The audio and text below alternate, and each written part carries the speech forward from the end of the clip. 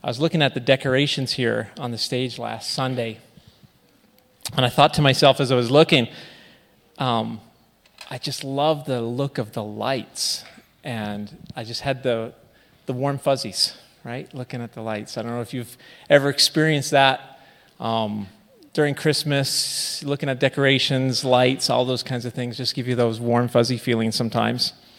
For us, we love doing the tour around town, driving around, looking at the lights at the different places of the houses. In fact, that's something we do every Christmas Eve, and so we'll be planning to do that tonight, to drive around and look at the lights. And one of the other things we love doing is just in the evening, sitting by the Christmas tree with the lights on, and just sitting there with the glow of the white lights, or I change them to multicolor because that's me. I like, and we bought one of those trees that can go both ways, which keeps the peace in the house, which is wonderful. But as I was thinking about the lights, and I started looking at my devotional for today, and I was thinking around the psychology behind the lights. Why is it that we look at the Christmas lights and get this idea of these warm fuzzies? Is it that it's so dark and we just look forward to lighting up the night with the long evenings? Or is it that, the lights themselves give off that feeling, that nostalgia that triggers something in your brain? It's nothing like that. It's neither of those things, believe it or not. The lights and decorations are different. We don't usually do those things all year long, so they stand out to us. And because they're different, our brains connect them with memories.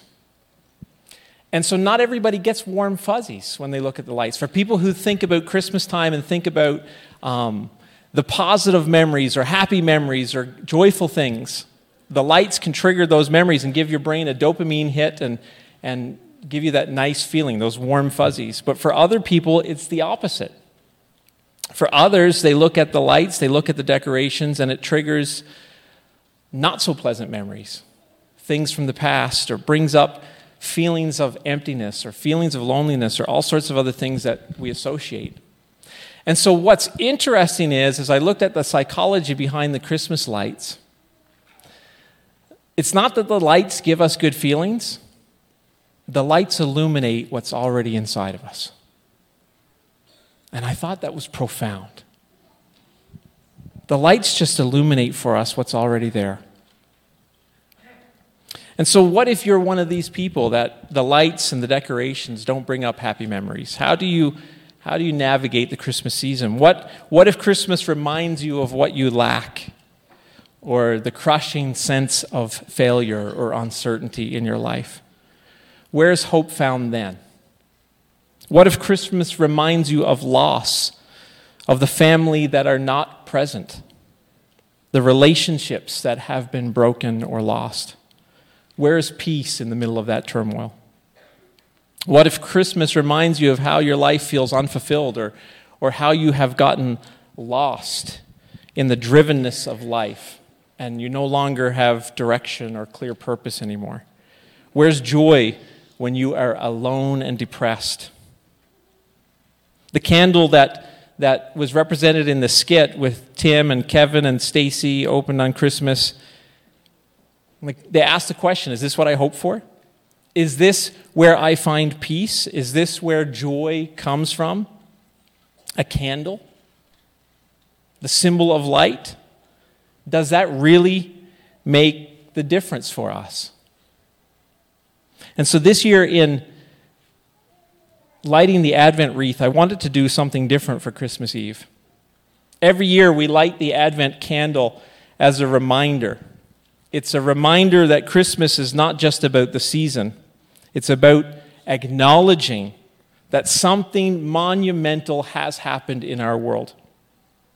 Jesus, who being in very nature God, made himself nothing by taking the very nature of a servant, being made in human likeness. The same God who spoke the worlds into existence made his dwelling among us. As John eloquently writes in his gospel, the light shines in the darkness, and the darkness has not grasped it.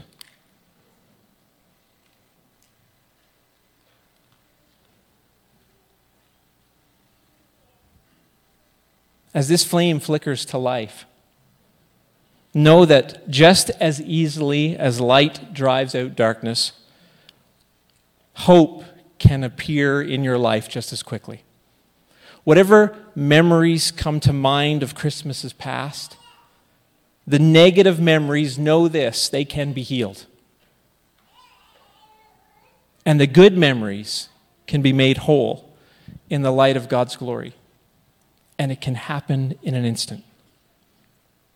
The hope that God desires to bring is also the hope of reconciliation with Him.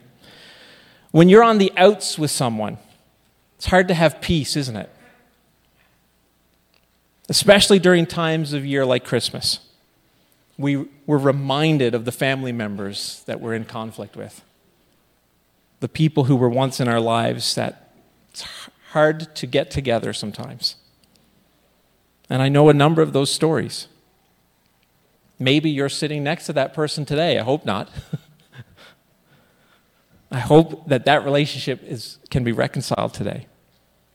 You see, because God isn't just interested in tolerating you during the Christmas season. He isn't just interested to give you a place where He can put up with you for a little while.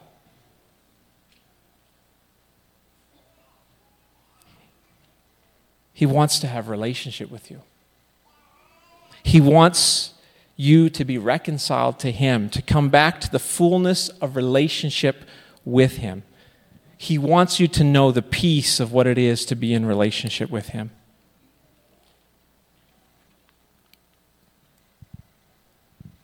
And as you watch this candle shine, allow the Holy Spirit to call to you. Hear Him inviting you back into relationship with Him. Whether it's been minutes since you last talked, whether it's been hours, maybe it's been weeks, maybe months, maybe it's been years, maybe even decades. Or maybe you've never spoken to Him. Know that He wants to give you a peace that cannot be shaken by your circumstances, by what's happening in your life. It's a peace of knowing that no matter what happens, God is with you. And, even more importantly, you can be with Him. When you know hope and you know peace, it's the natural outflow of these things to be filled with joy, especially when you know you don't deserve it. It's the joy that's depicted in Charles Dickens' classic A Christmas Carol.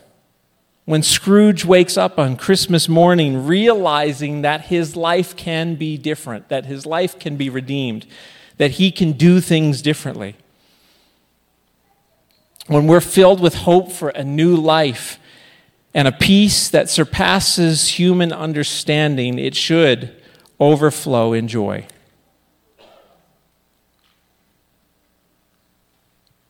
And we see glimpses of these things in the Christmas season.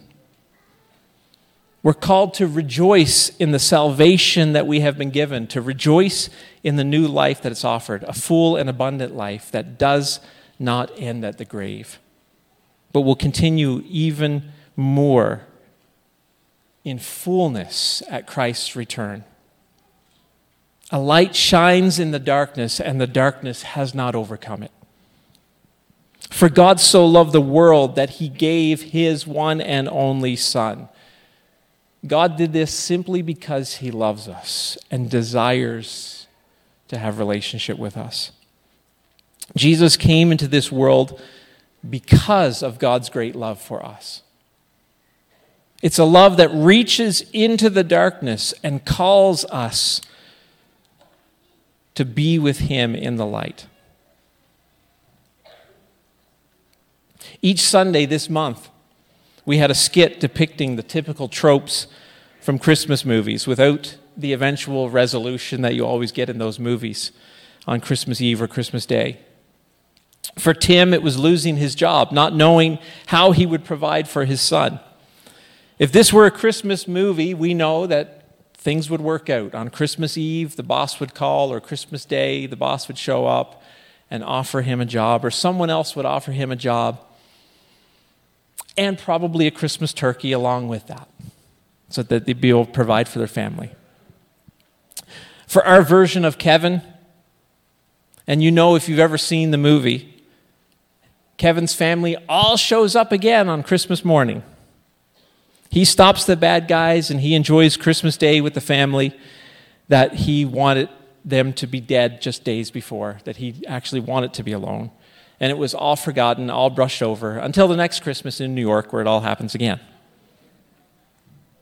And it will even snow on Christmas Day. For Hallmark Stacy, a.k.a. Chloe, was that a bit of a stretch for you to play that character, Chloe? Was that?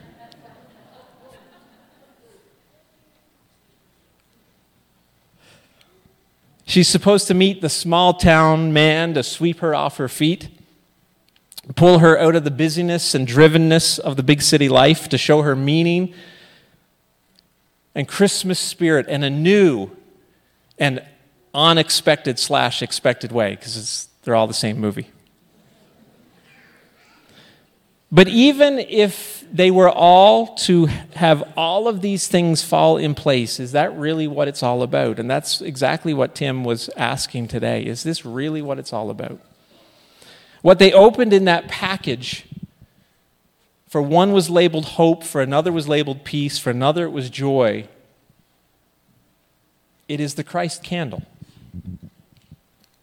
This is how God showed his love among us. 1 John 4:9. He sent his one and only Son into the world that we might live through him.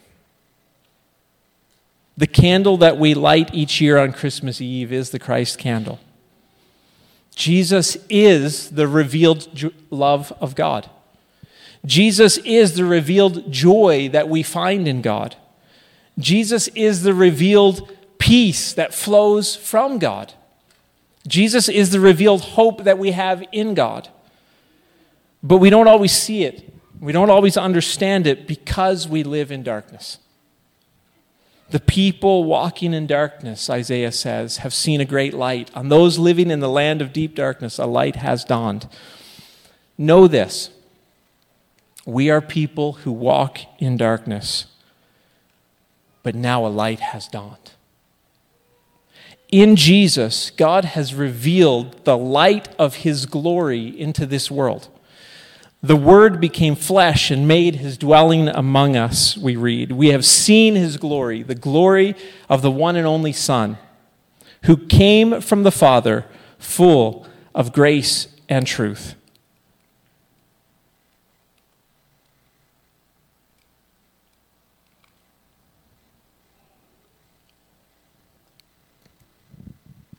I love the imagery of these candles burning today. They glow in a dark room. And I love the idea of the Christmas lights that set off a glow in the night.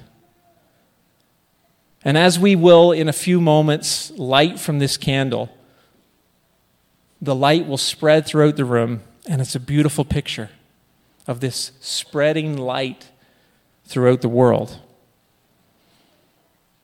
But it misrepresents the reality of what Christ has actually done. It gives us a glimpse, but it misleads us a little bit. Isaiah 45 says, "The glory of the Lord will be revealed, and all people will see it together." The Lord's glory revealed is angel invading, choir singing, celestial body proclaiming glory. The Lord's glory revealed is demons fleeing, lame walking, blind seeing glory. The Lord's glory revealed is ground shaking, sin breaking, grave robbing glory. When we say that a light shines in the darkness, we are not saying that God has lit a candle so that we can stumble through the darkness. He has raised the sun to fullness of light. The same as the sun dawned this morning, and it was so bright. Kim was standing in my office and had to turn away because it was in her face. That is the light that has come into the world. It is the sunlight that God has raised for us. He is calling us out of darkness to live in the light. When this building was designed, this sanctuary was created with no windows. And that was done on purpose. It was done on purpose so that we could make the room dark. Even in the middle of the day, we can make it completely dark in here. We shut out all the light. And we do that sometimes in our own homes. We close the windows, we shut the doors. We limit the light as much as possible. And we do that because we like to control the light. The only way to escape sunlight is to completely bar it out. It's a choice we make. A light is shining in the darkness, and the darkness cannot overcome it. Jesus' light is brilliant and penetrating enough to shine into the darkness of our lives. And all he asks us to do is to open the door, to open the windows, and to let the light come in, to fill us with hope and peace and joy and love. But he doesn't force that on us. We can retreat and we can hide. We can stay in the darkness.